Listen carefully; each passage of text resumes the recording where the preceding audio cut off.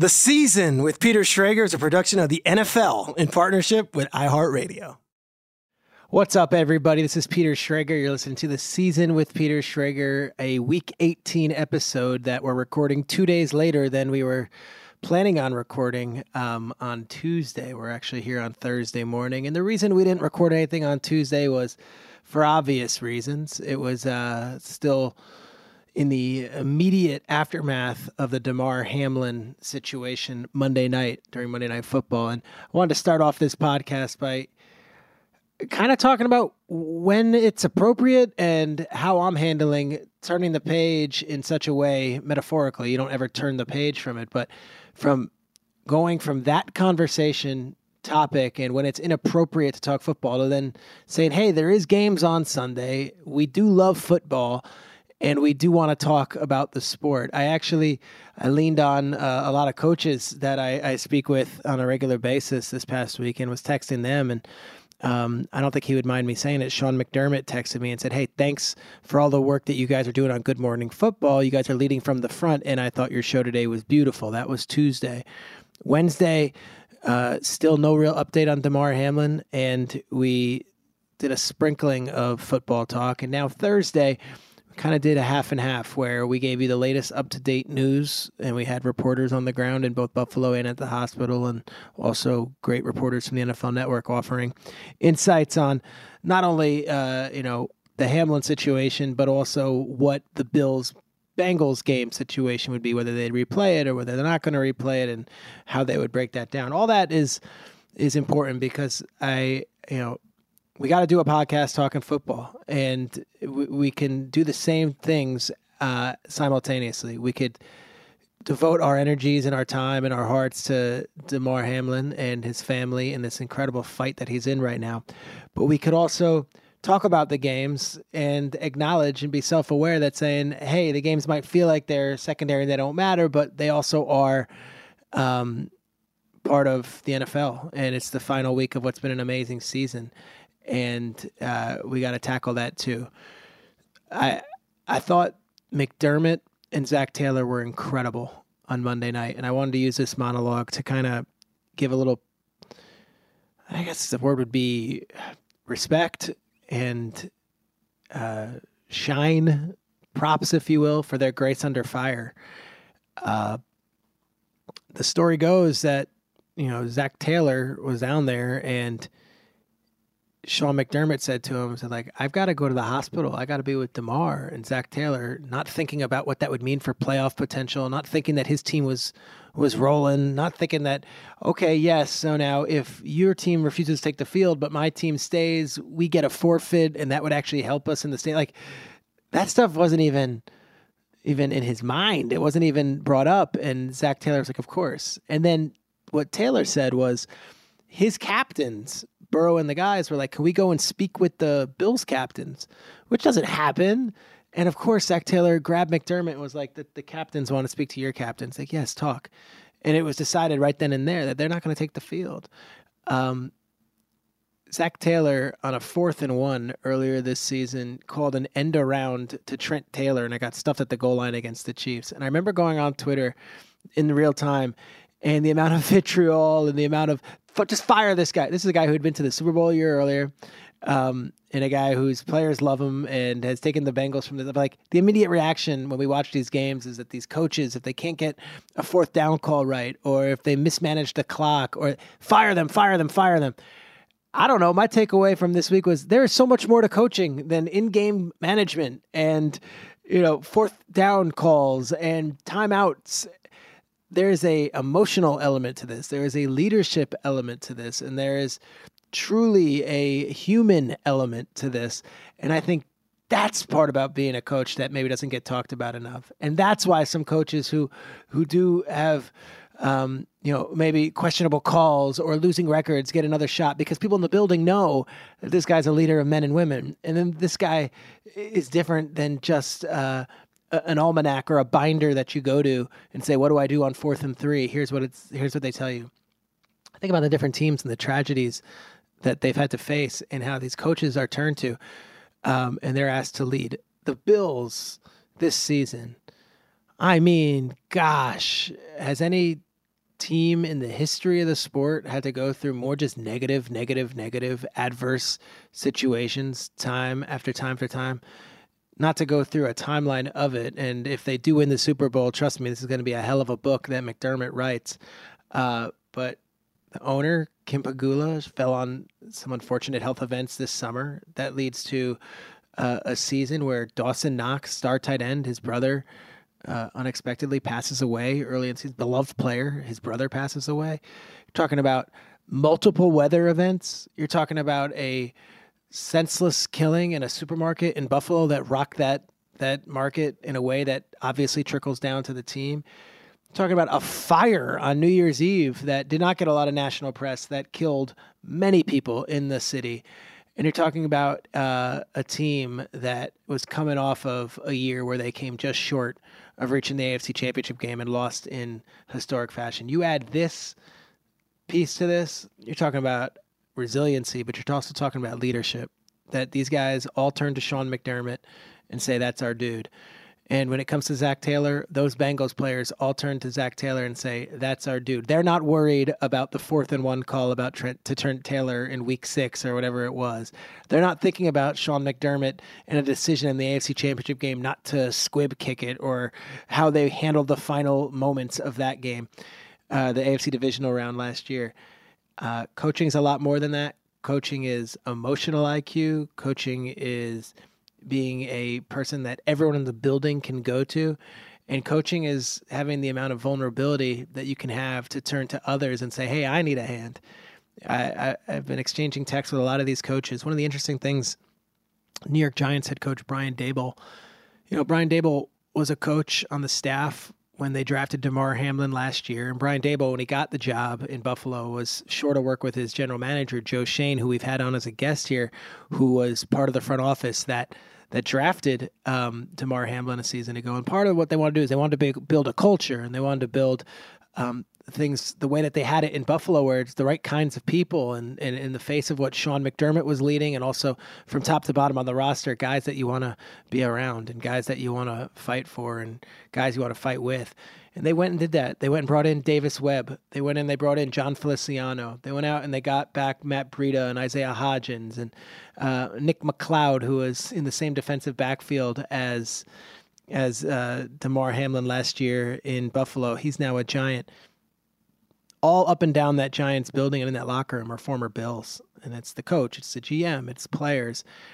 And I think about coaching and Daboll having to come to his team and saying, that's one of our brothers. He's not with us in our locker room anymore, but we all know that guy. And for those of you guys who don't know that guy, there are players in this locker room who do know that guy and are hurting right now. So many great examples of leadership and coaching this week through this horrible tragedy. And coaches looking to their players and saying, I'm here, I'm someone you can come to, and mental health matters just as much as this Week 18 battle. I love that our league has rallied around this and that we've seen the best that the league has to offer. And by the league, I mean the players, the coaches, and all the people who work at the various organizations. And I hope that everything does take a turn for the better. As we're recording this, we're waiting for great news. But I also know it is appropriate to talk about football, and we're going to do that. There's a football podcast, and we're going to look at the games on Sunday, but we're also going to look at some of the different storylines that goes into it. And we're talking about leadership so much, and I think that's the theme of this week's show. Ironically, a quote that I love that comes up. There's a NFL Films series called The Missing Rings, and it's really good. And The Missing Rings chronicles all the great teams that didn't win Super Bowls, and it's different teams get a different hour. And they did the 90s Bills, and this must have been from like 5 years ago. And Marv Levy looks to the camera. Marv Levy was, of course, the Hall of Fame coach of the Bills who lost 4 Super Bowls. He looks to the camera and he says, after that first Super Bowl, after the Norwood missed field goal, he came into the locker room and the guys were devastated. And he quoted Sir Andrew Barton, and he said this poem aloud. Now, Marv Levy has a military background. He's a military historian. He was able to rattle this off to his guys after a heartbreaking loss in the Super Bowl. He said, "Fight on, my men. I am hurt, but I am not slain. I lay me down and bleed a while, and then I'll rise. and I'll fight again. And I get chills saying it, but I think about what we're asking from these players this week, and we're asking from all these different coaches, and we're asking from broadcasters, and we're asking from those folks who work in the medical community who will be at the game doing what they always do on Sundays. Fight on, my men. And I'm hurt, but I'm not slain. I'll lay me down and bleed a while, and I'll fight again. I think of that. We got to get up, and we can all have all of our emotions in our hearts and our prayers with Damar Hamlin. But the games will be played, and we've got to do our best to go there and do the best job we can, either playing in it, coaching it, or covering it. Our guest today is going to be one of the most coveted men to get in an interview anywhere.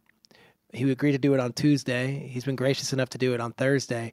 And he also knows a thing or two about overcoming not only tragedy, but in the face of adversity.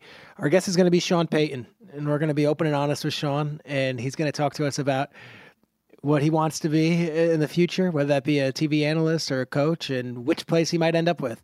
We have not recorded the interview yet, but I'm hopeful that you're going to come away from it saying, not only is Sean Payton a great coaching candidate, but that Sean Payton's a great leader of men. And I think that's a good theme for this week, leadership. And hopefully you enjoy the interview. All right, let's bring him in here. Super Bowl winning coach, one of the greatest to ever do it. He's a current colleague of mine at Fox Sports, and you're going to hear his name a bunch over the next few days. And I've grown to look at him as one of my closest friends. I love working with this guy, and I'm sad those days might be coming to an end soon. Sean Payton, welcome to the season with Peter Schrager. Peter, I appreciate, first off, I appreciate our friendship. You mentioned it. It's funny. We get so in tune to our own jobs, and then all of a sudden there's a switch for me. I meet guys like you, Carissa Charles, and Michael, and everyone else there in not only a new career, but really in a new light relative to how we interact and get a chance to visit. And I've really enjoyed it.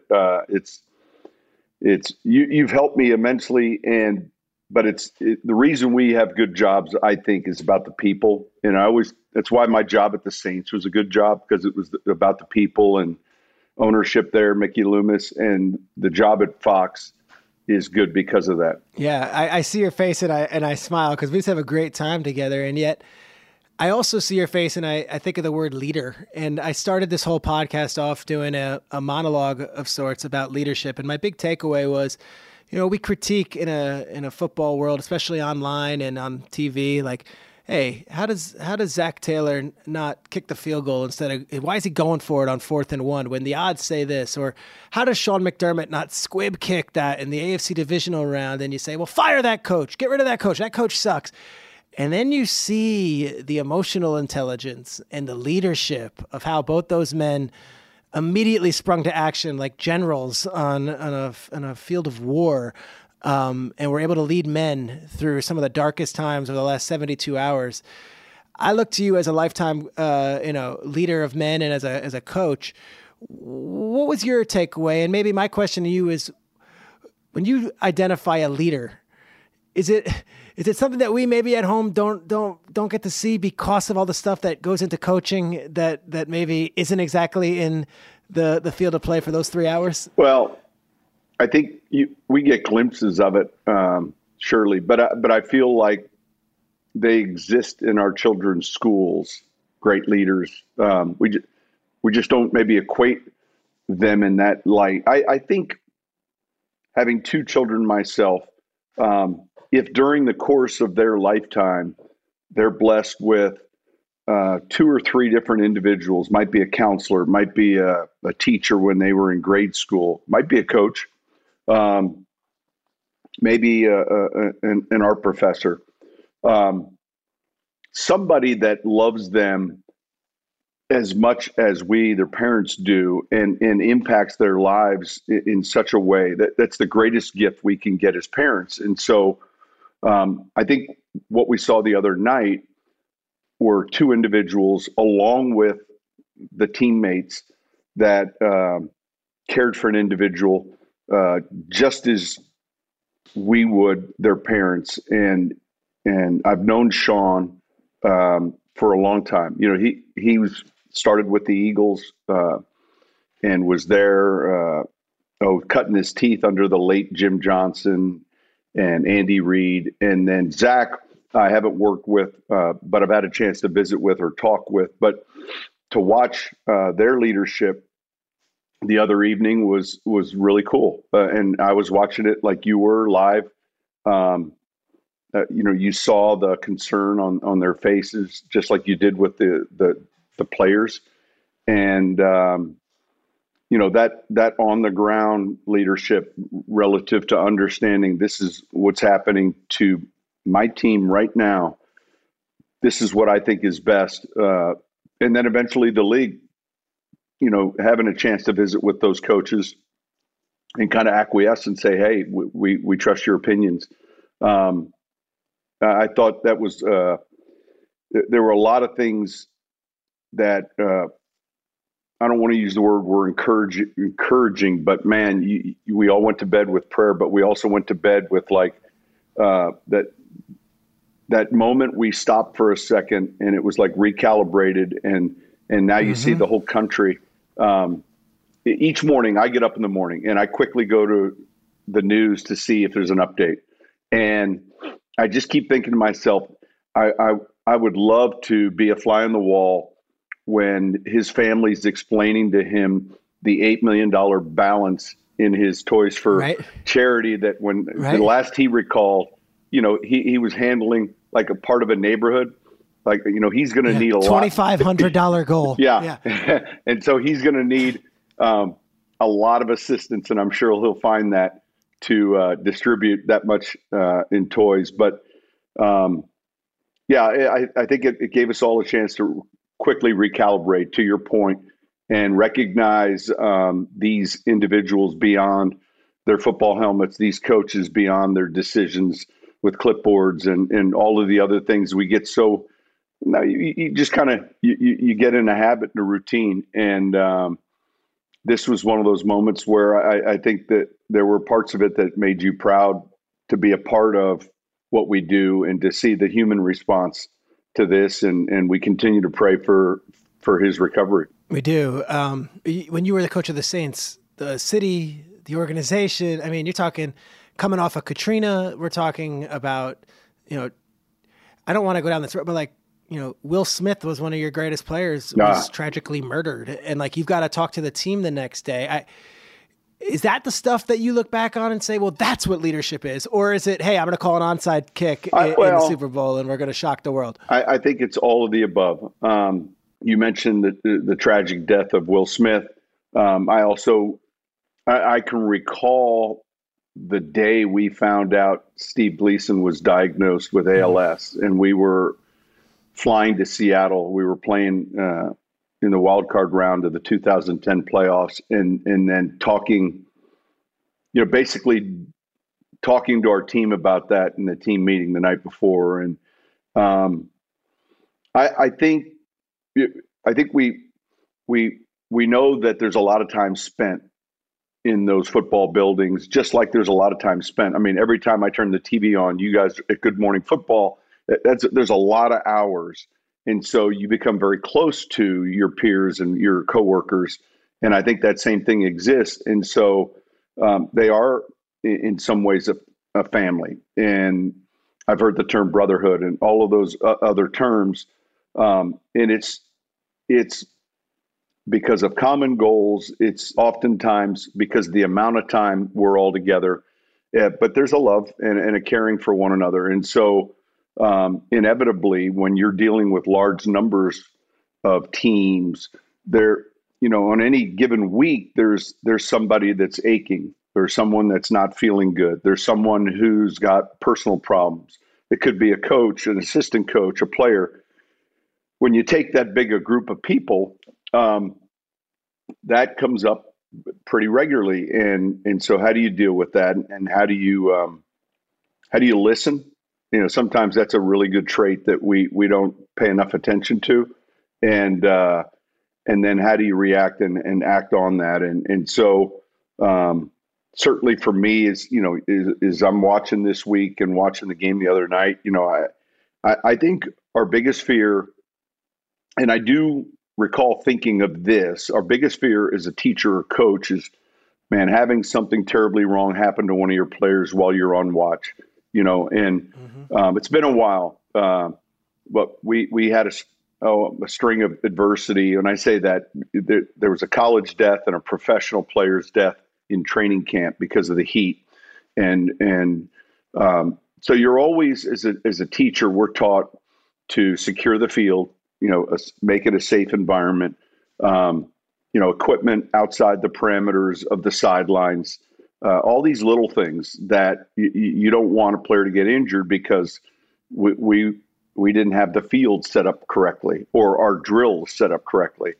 And that same thing applies in training camp with the heat. It applies, it's 24/7. And they're your responsibility. And that's a pretty powerful thing. And I thought both Zach and Sean were unbelievable the other night. I remember COVID, you were the first one to say, you know what, screw it. We're putting our whole team in a hotel. Like, you guys are going to stay at the Ritz. You're going to be, or was it the St. Regis, whatever it was. It's, there's some things that you look at, they seem like, oh, that's a big change to do that. And yet it's very small if it keeps everyone safe. Yep. Your name was the biggest name last weekend. There were reports about teams being interested in you. We know Denver fired their coach, Nathaniel Hackett, a couple weeks ago. There's going to be a vacancy likely in Carolina, all these things. Let's set the stage, though. What is your current contract status? Because I think a lot of people are confused. They're like, well, then isn't he with the Saints? And how does that work? Can you just, on the record, explain to us what your status is? And then also what would have to happen if a team were to want to inquire your status? Because I don't know exactly and I certainly don't think the listeners know, like, well, can they even talk to him? Like, just go through it for us. Yeah. Well, it's a good question because, look, it doesn't happen often. And right now, and I say this, I'm happily employed at Fox with a good contract and a good job with people like yourself. Relative to the NFL, my contract that I have with the Saints essentially runs through 23 and 24, so 2 more seasons.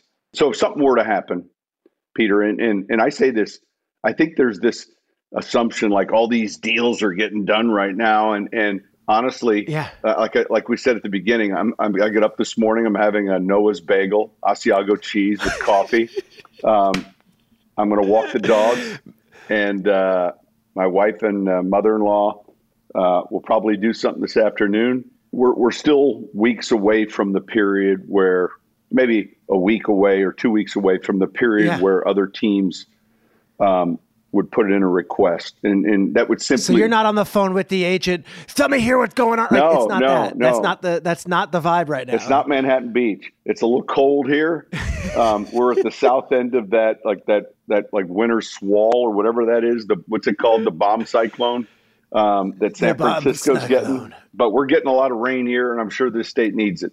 So because of those 2 years existing on a contract with the Saints, if in fact there was interest by another team, the first step would be permission to speak with me, and that would be the other team, talking to Mickey Loomis, ownership of the Saints, asking for permission to visit. Then, if it got to a point where it was serious and there was interest, I'm sure that compensation then would take place, and very similar to a player trade. So essentially, what I don't know is what that compensation would be, because that would be Mickey and the Saints and the club that had that interest. So that's essentially it in a nutshell. 23 and 24 seasons I'm under contract with New Orleans, and I'm also working at Fox. And there's nothing pressing right now. Certainly you think about some of the jobs that have opened, and yet I kind of like the job I have with you guys, and you know that's real because you see me on set. That's genuine. Yeah, I know. We have a blast. He hasn't left the building yet, and so I just like going over there. There is a little bit of that void, when you leave the coaching realm, which is obviously 7 days a week, a lot of time and hours, and then all of a sudden it's quiet, and you go to work once a week, and it's on Sunday only.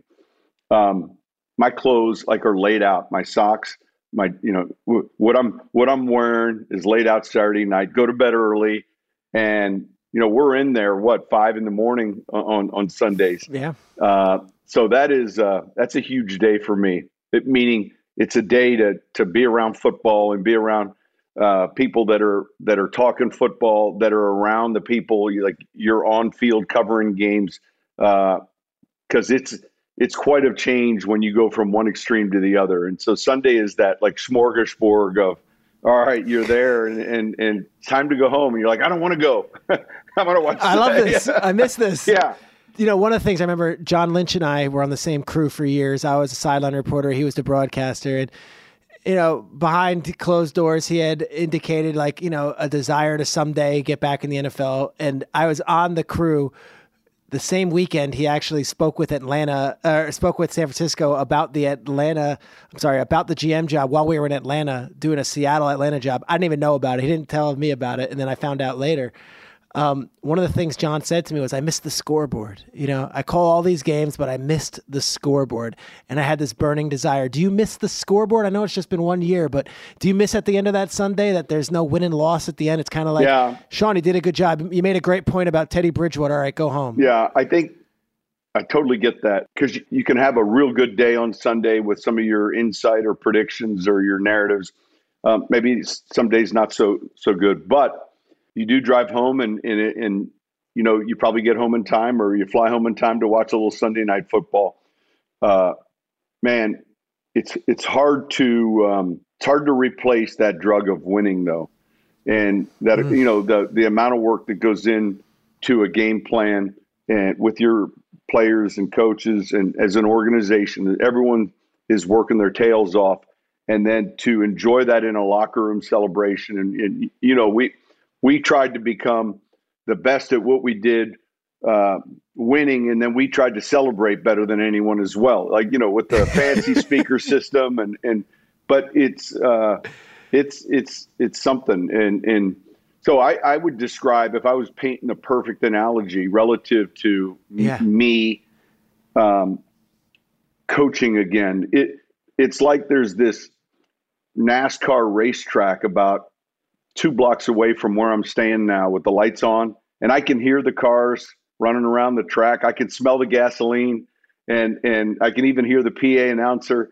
And so today I'll get out and I'll walk the dogs and I'll look over there, and I think you just know at some point you're going to go back to that track, but you don't know when. Oh, you're great. I love the way words you have. And I look at these jobs. There are going to be several. I would ask you, and you tell me when I'm asking too many questions, and you could say, Schrager, shut up. We're not trying to make news here. We're just having a conversation. But what do you value most when you're looking at these jobs? Is it the quarterback? Is it the city? Is it the owner? Is it when you're putting down your pros and cons, what is on that list? It's what we just talked about relative to Zach and Sean and their teams.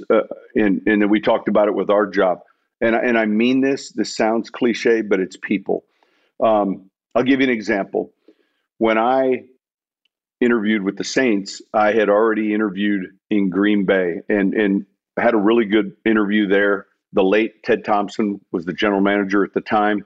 There a ton of good folks in that building, and I'm from Chicago, so obviously that's fairly close to home, and they have a storied tradition. I'd taken that interview and was back, and now I was interviewing at the Saints, waiting to hear from the Packers. Now, New Orleans was post-Katrina, and I can't explain flying in there. First off, when homes have trouble after a huge hurricane, there's a lot of blue tarps on all the roofs. So when you landed, you saw thousands of blue roofs that were just temporarily covering up the holes in the roofs. The airport was empty. Mickey Loomis picks me up. I kind of like this guy, Mickey Loomis. We're going to have dinner that night. I like him even more. And that evening, I find out that I didn't get the Packers job. I remember just getting the voicemail and ripping my phone into the pillow and just being like, And then the focus shifted a little bit more towards New Orleans. And despite all the things that we could have drawn from that visit, which were negative, there were so many.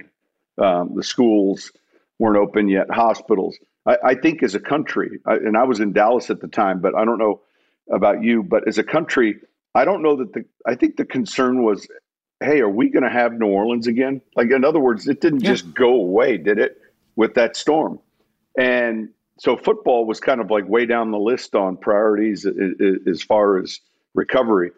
But hindsight, and I get back to the topic of people, ownership, Mickey Loomis, Dennis Lauscher, the club president, all these people were in place that were a part of what we were going to build. And so I think finding that right triangle, if you will, of ownership, front office employees, we'll get the players. You know, I don't say that lightly, but I think we'll figure out who the quarterback's going to be. And those things we can change easy.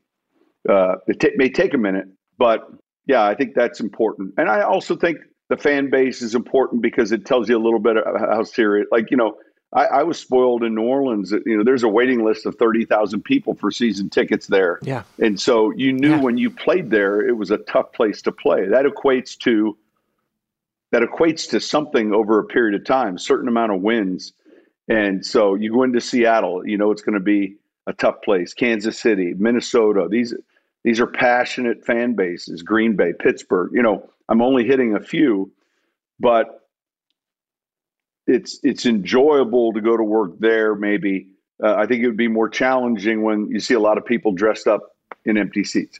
The quarterback position is interesting though, because you had Breeze for all those years. But we didn't. And I was texting you yesterday. We didn't when we got there. Explain. Well, when you got there, Breeze is a free agent. Tell the story of the visit, by the way, the drive you took with Breeze through the Ninth Ward. I love this. So when we get there, we have we know is we have the second pick of the draft. So we know that we're more than likely looking at a quarterback with that pick. And man, we are spending a lot of time on Leinart, Cutler, Leinart. Vince Young. Who else in that draft? Vince Young. Yeah, those are the three projected top of the first round players. And we were at the combine the day the offensive linemen were working out. The reason I know that is that's the only day I sit in the end zone at the combine, the old Indianapolis Stadium. All right, and so I was sitting in that end zone section, and we found out Drew had been released by the Chargers. Of course. For people that didn't know that, on the last game of the season, he was playing. Game. He fully tore his throwing shoulder, and it was an injury that really no other player in our league had ever had before. Fully torn rotator cuff or shoulder, and so there was no precedent. There was no this had been done. This is what the rehab. It was a significant injury, and it was going to cost him a lot of time. But we got that news. We began doing our due diligence, and long story short, he's rehabbing. We're going to bring him in for a visit. The Dolphins are going to do the same. And we haven't hit the draft yet. You know, the draft is going to be at the end of April. So we're between, I'm going to say we're in March. And the competition for Drew, it's two teams. It's Miami and Coach Saban, ourselves. And Drew happened to be rehabbing in Birmingham where with Dr. Andrews. Dr. Andrews. Yeah, he's got a couple locations, right? And so Andrews did the surgery. We bring Drew in. We've got this. Now, when I say we were at that time, a complete business startup. There was 8 coaches at the time on our staff. We were in temporary offices. We all agreed that we weren't going to use the K word anymore, so no one could say Katrina anymore. It couldn't be used, right? And then it was we were celebrating each little marginal victory. We signed Scott Pagita as a free agent. We were like, "Booge, great! He chose us." He chose us, and where else did he have to choose? We're it was to us. And us. Okay, he chose us though. But he's coming. All right. And but it was really the beginning of the start of all of this. And so here comes Drew and Pete Carmichael, who at that time was my quarterback coach. I just hired. Pete was at the Chargers as a quality control coach. And so Pete knew Drew, actually was in meetings with Drew. And so there was this tie. It was purely coincidental, obviously, because I'd hired Pete, and it was, months later that we were recruiting Drew. But Pete gave us a good liaison, if you will, and a go-between. Here's some of the offensive philosophies that he knows. These are some of the tags we're putting in the offense. We'll change how we're calling it based on, if Drew's coming, we'll call these plays what he already knows. It's easy for us to adjust. So we've got the whole PowerPoint and everything. It goes great. I mean, I'm telling you, we've got the finger food. The wife's, Brittany, I think it's maybe a day of shopping at Magazine Street, maybe a spa somewhere. Then I've got a chance. I'm like, I volunteer, like, hey, I'll show them some property. And not knowing any better, this was a complete mistake, right? I've only been there a month, and I'm driving them around. We go to the North Shore, and if you're not familiar with New Orleans, it's like you're in New York and you're saying, hey, we're going to go over to Jersey. All right. It's a different area, but it's an option to live, right? So sure, people live there. 40 minutes across the bridge, 40 minutes back, a couple wrong turns. The next thing you know, I'm looking in the rearview mirror, and Brittany is in the back seat. And that Sunday afternoon drive where, you're on the way home and she's dozing off. Drew's kind of looking at me, and he can see the pilot is concerned. All right, I'm concerned. You can look. The cockpit does not look great now. No, it doesn't look good. It looks definitely disheveled. That would be the word. Some sweat coming down. Disheveled. Yeah. And so it's not too long ago, 2006. We didn't have like directions on a phone. We had a BlackBerry. Yeah. All right, we had a BlackBerry. I happened to have a flip at the time, so if I wanted to text somebody, it was 3 times to get the letter C. You with me? All right, so I call home base, Mickey Loomis. Mickey, yeah, he goes, where you at? He goes, we've been waiting on you. I said, kind of lost. So eventually we get back. I take him off to dinner, and I just remember thinking I should just drive him right now to Miami. That was it. It's over. It's 100%. And he saw things that these eyes should not see. No, it was not. It was not on the trip itinerary. I was off the itinerary. But it was one of those things, though, that we look back on and laugh. And then slowly the collection of the right people is what brought success. Yeah. And so I do think we're, and that's not just alone to the NFL. That's, I think, any business with the collection of the right people who are, kind of motivated and forward thinking, unselfish, and smart. You can do a lot. Well, you tell that story, and the writer journalist in me ties it all up and says 20 years later, those 2 guys in the car helped rebuild that city.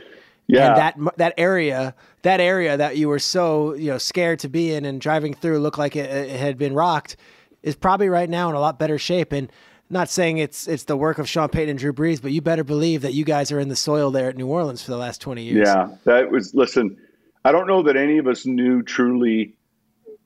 We all knew we were going to a place to play football and a place that hadn't had success. And those early stages, the only jump ball, everyone that came with a clear promotion. I got a head coaching job.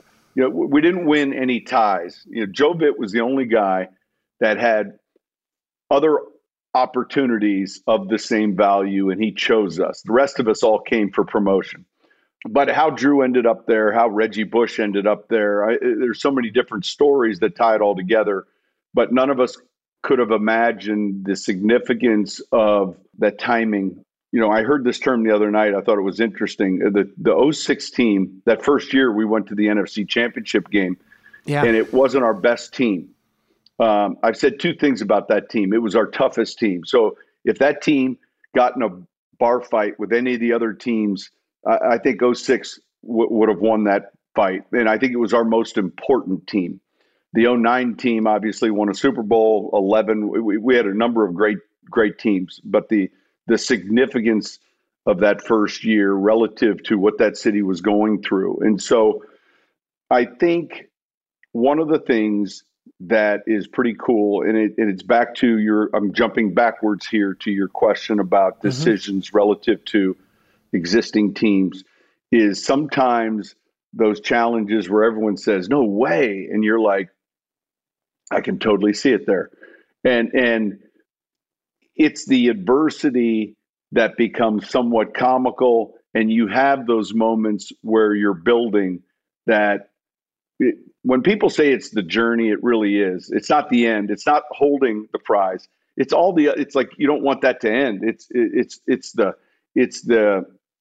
You're running around trying to catch the chicken and you pick it up and you've caught it. You're like, what do I do now? You throw it and you start chasing it again. And that's it. You like the chase. Yeah, it's that. And so I think back to that triangle, you just want that clear opportunity like the other teams have, and you don't want to be handicapped or handcuffed to where, it's impossible. And so there's nothing, we've all been in a job where you're like, you're looking at something early on and you've got to fight through this job. It's not the perfect job, but for one reason or another, the success you're hoping to attain may take a while. Quarterback position too. This is great. Quarterback position. Do you have a preference, veteran to drafting a rookie if you had to? No. You want someone that's passionate about playing. Parcells had a 10-point checklist for what you're looking for in this position. Oh, please take me through this. Yeah. Bill Parcells, 10-point checklist at quarterback. Give you a couple, do you have it on hand? Give me a couple. He wanted a battlefield commander. He didn't want I think the word was no prima donnas or Hollywood type. He wanted someone that would lead. He wanted someone in the weight room with his team. He wanted someone that was part of his team, and he wanted someone that your job is to move the ball and get your team to the end zone.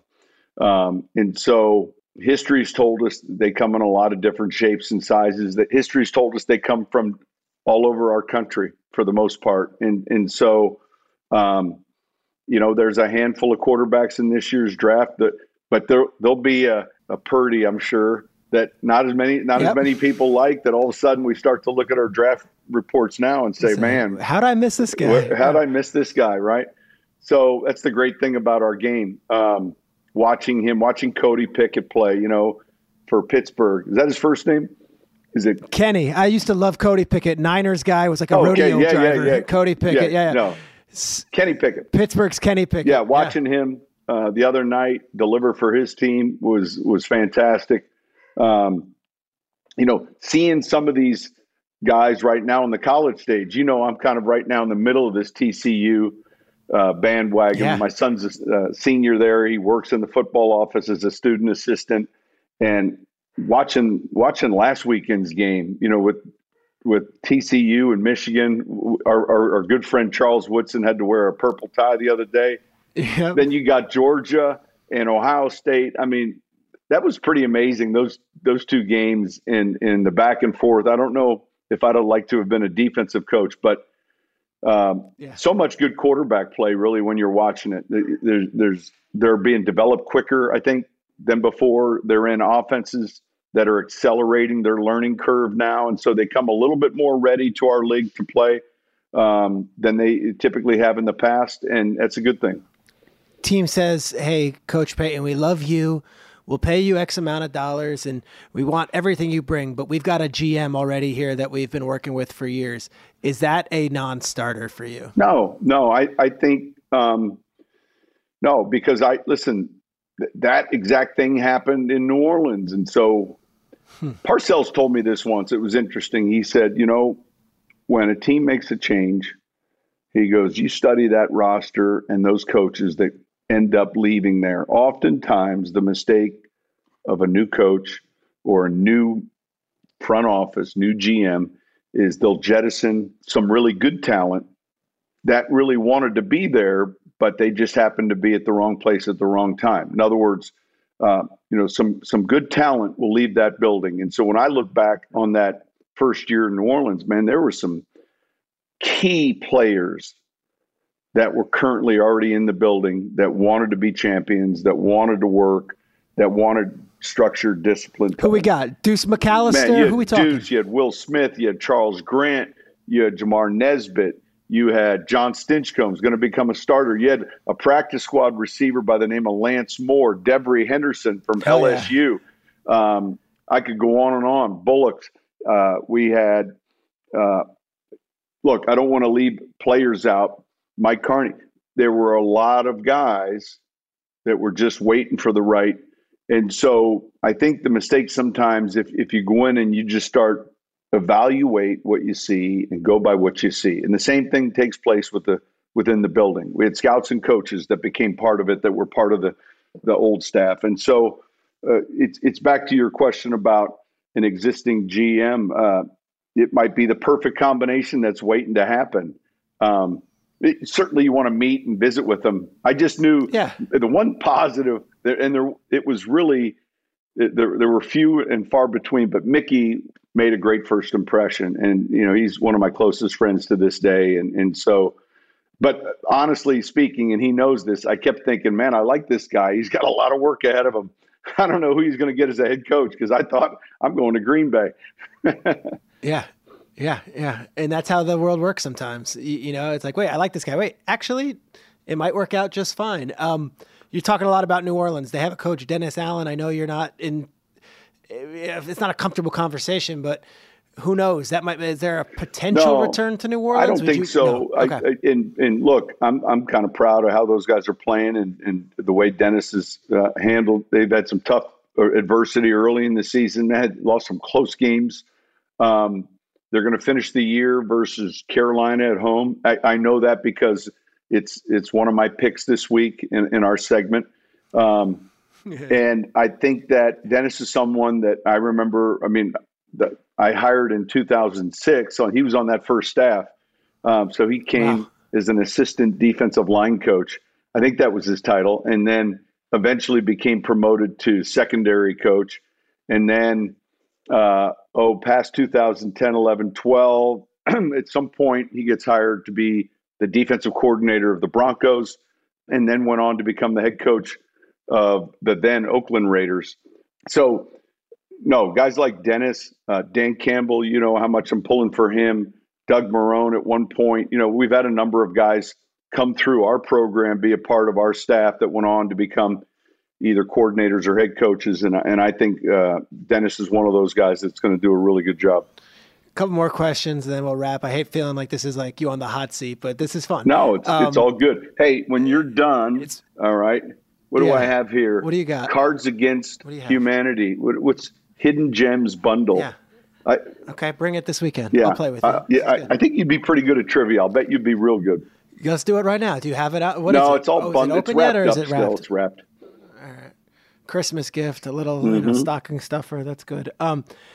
So Tom Brady, is he your quarterback wherever you go? How's that for a nice one? Man, I tell you what. I think that there are a number of things that play into Tom's decision. When I can't speak for Tom, I haven't talked to Tom. I'm certainly a big fan. It was good to see them play well this past weekend, and when I say it was good to see them. I'm actually pulling for New Orleans and against that division. It's just my nature.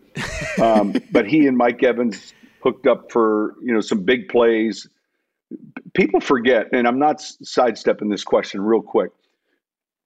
You're always, as an evaluator, trying to see how much of the decline has been Tom, or how much has it been the three offensive linemen that were injured, his starting center, guard. A lot of different faces in the offensive line. Who's blocking the D gap? The tight end's gone, Gronkowski. All I hear about Gronk is his red zone, his catches, but there's a lot of ditch digging he did.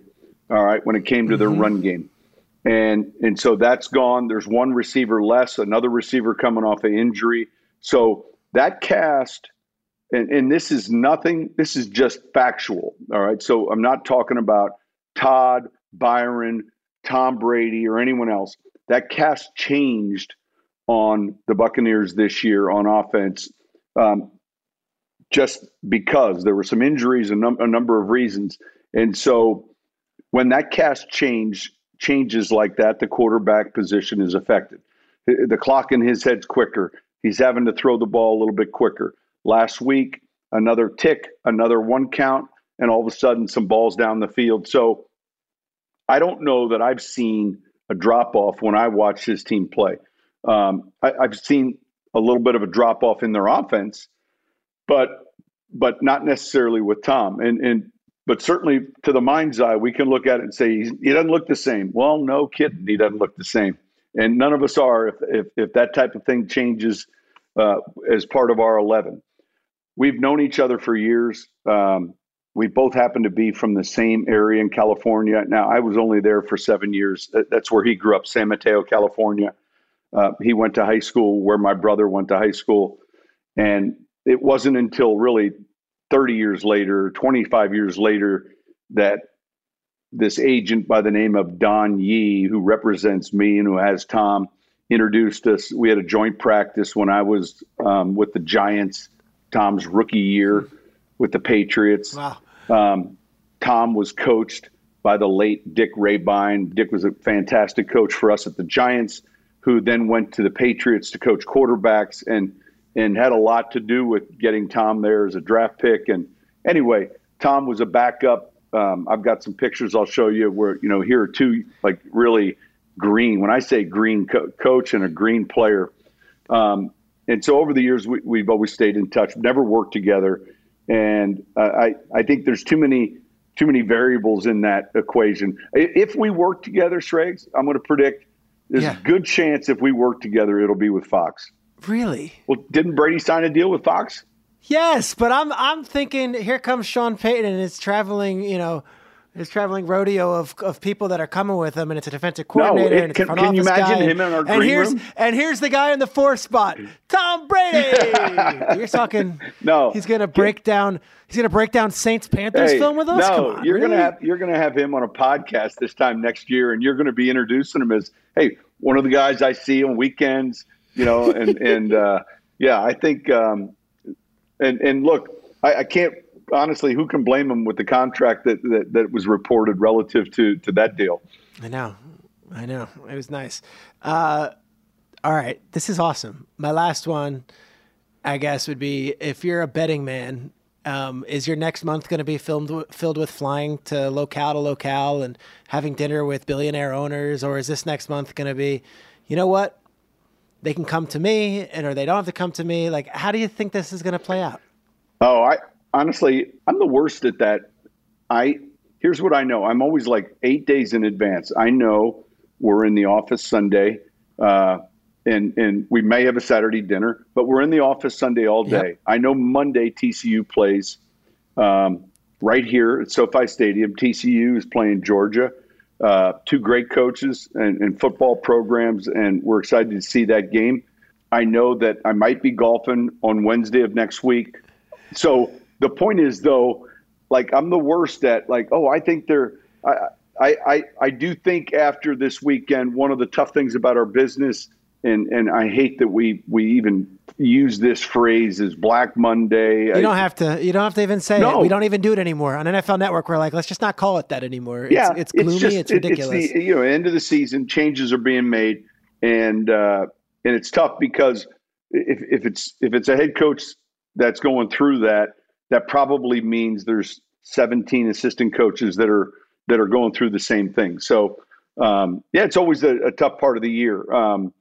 But I do think the next time we do this podcast, I think we'll have a little bit more clarity. I really enjoy what I'm doing right now. And I have a hard time with fantasy football right now. Like, I don't keep my roster up to date. I do all these things that you're not supposed to do. And I think I'm the same way when it would come to wagering odds. But I do think currently the job I have at Fox, I enjoy. And there's a good chance that I'm doing that again this upcoming year.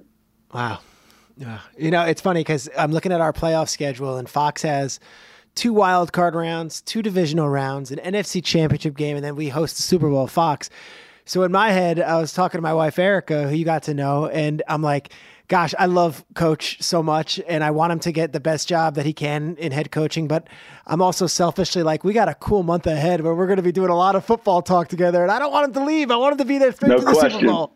So, Peter, for our audience, I want to explain to them last night, just randomly, Schrags will send me something like, hey, I'm just looking here. Drew Brees set the all-time touchdown pass mark or yardage mark. It was one of these three. It was a Chris Ivory throw.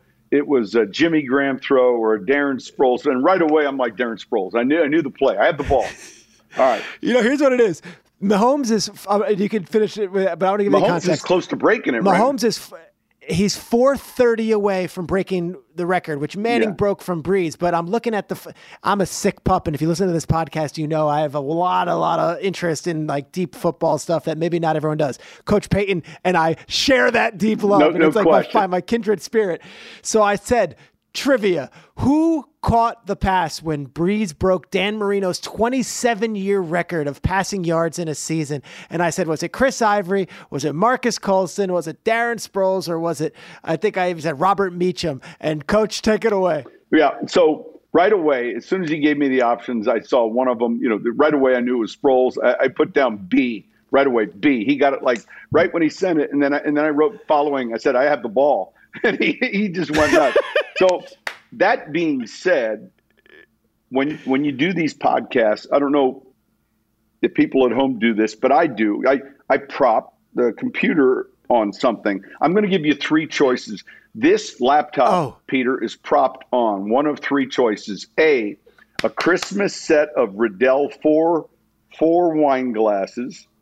A 4-pack of Riddell looks like. Yes. Yeah, it looks like Cabernet wine glasses. Or it's propped on a Frito-Lay 5-pack of Cheetos, Sun Chips, Doritos, chili and cheese Fritos. Or it's propped on 2 boxes of cereal, one being Apple Jacks and the other box being Raisin Bran. So A, the Riddell wine glass gift set. B, the Frito-Lay 5-pack of chips. Or C, the unhealthy cereal boxes of Apple Jacks and what I say, the second one I'm looking at right here, Apple Jacks and Raisin Bran. I'm going to go with B. I'm going to say we got the potato chip variety pack that you bought while walking through a bodega in Manhattan Beach. You were like, let's pick it up. We might eat it. We might not. You know what? Those don't go old. I'm going to say we got some Frito-Lay Fritos that we're resting this laptop on. Can we have a drum roll? Yes, I got it right. Right from the Sam's Club, it looks like. Yes. Are we getting this? This good? Can you see it? We got that. That is so delicious. Oh, I want it all right now, too. Sun Chips, that's the healthy option, huh? Those don't go eating. I can't. No one's eating Sun Chips. I can't believe you got B. I'm thinking the Riddell wine glass. And I had to put my eyes down there like I was reading each one, and I struggled with the second box of cereal. That was good. Do you remember? So real quick, you guys will love this. Here's this Hall of Fame coach, and there's this me, Mr. Hotshot on TV. He's about to go on the Manning cast, and I'm like, oh yeah, what's good? And Coach just sends me a text. It's a picture of his Jersey Mike's sub he's about to eat. So sure enough, a couple of weeks later, I'm stuck in LAX airport. I take a selfie. I got my club sub number 9, baby. I'm in. Let's go. Just shoving my face with Jersey Mike's. That's the good stuff. No question. It's honestly. So I have this 8 Sleep app that grades my sleep. And it's simple. Okay. It's just a mattress cover. And it can chill, it can warm, and it reads your heart rate, all those things, how long you slept for. And I said to my wife the other day, I said, hey, my 8 Sleep just asked me if I've changed professions. She's like, what are you talking about? It says, really? Well, you're averaging 8.5 hours per night sleep compared to your 4.5. And we just started laughing with it. But yeah, so the first thing I do when I get up is like, what's my grade? What'd I get? I got a 92 this morning. I had 8 hours and 4 minutes. Slept well. And there's quite a bit of rain here. But we're laughing. Yeah. We're having fun. We're having fun. And we're talking about a lot of things. And listen, I say this, I appreciate our friendship and it's easier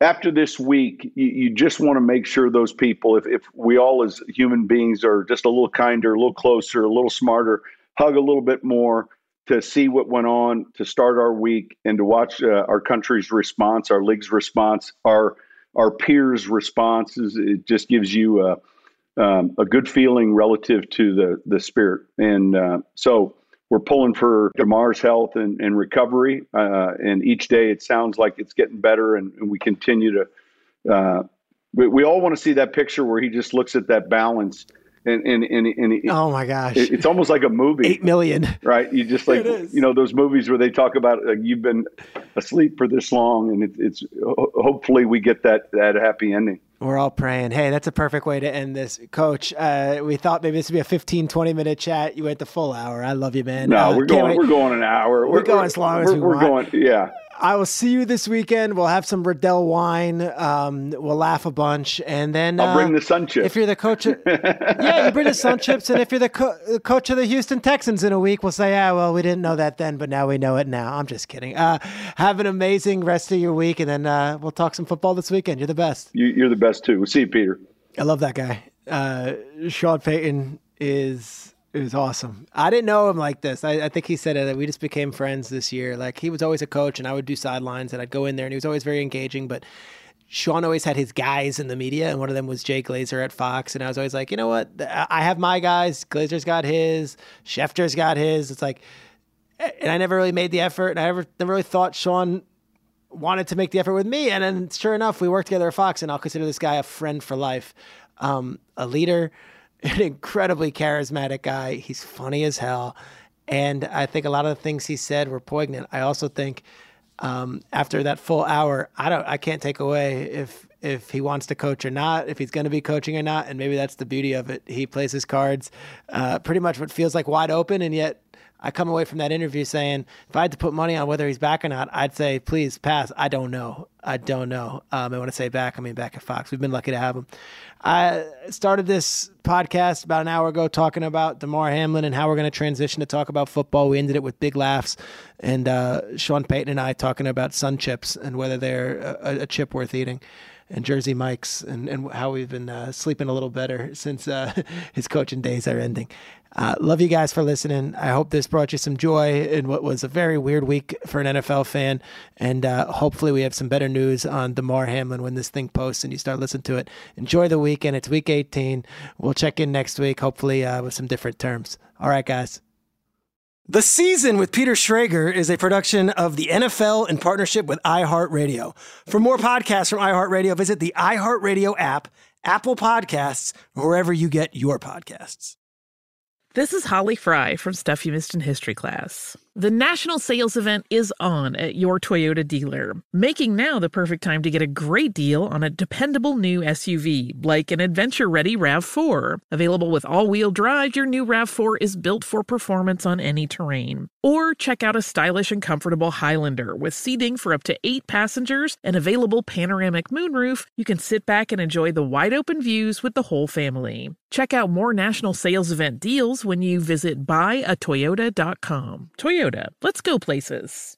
Are you self-conscious about your smile due to stains? Have you ever wished that you had a whiter and brighter smile? Smile Actives is a safe and affordable alternative to expensive whitening procedures. You simply add Smile Actives gel to your toothpaste every time you brush your teeth, making it the easiest teeth whitening solution out there.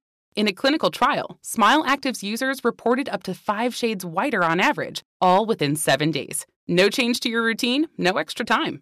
Right now, they are running a buy one, get one offer. Hurry to smileactives.com/iHeart today to receive this special offer with free shipping and handling. What's up, y'all? Janice Torres here. And I'm Austin Hankwitz. We're the hosts of Mind the Business, Small Business Success Stories, a podcast presented by iHeartRadio's Ruby Studios and Intuit QuickBooks. Join us as we speak with small business owners about the tools they use to turn their ideas into success. From finding that initial spark of entrepreneurship to organizing payments and invoices, we've got you covered. So follow and listen to Mind the Business, Small Business Success Stories on the iHeartRadio app or wherever you get your podcasts. You deserve to treat yourself. So turn your tax refund into a U fund and give yourself a Straight Talk Wireless Extended Silver Unlimited plan and get a new Samsung Galaxy A14 on them. You can get a great everyday value on wireless with Straight Talk's Unlimited plan starting at $25 a line per month for 4 lines. You'll save so much you'll be enjoying that refund all year long. It's the refund that keeps on refunding. Find Straight Talk at straighttalk.com or at your local Walmart store. Taxes and fees not included. Offer valid through 4/14/24 while supplies last. Online only. Must purchase a Straight Talk Extended Silver Unlimited plan to qualify. Limit of 5 phones per customer. Family plan discount with 4 lines, all on the Silver Unlimited plan. Not combinable with autopay discount.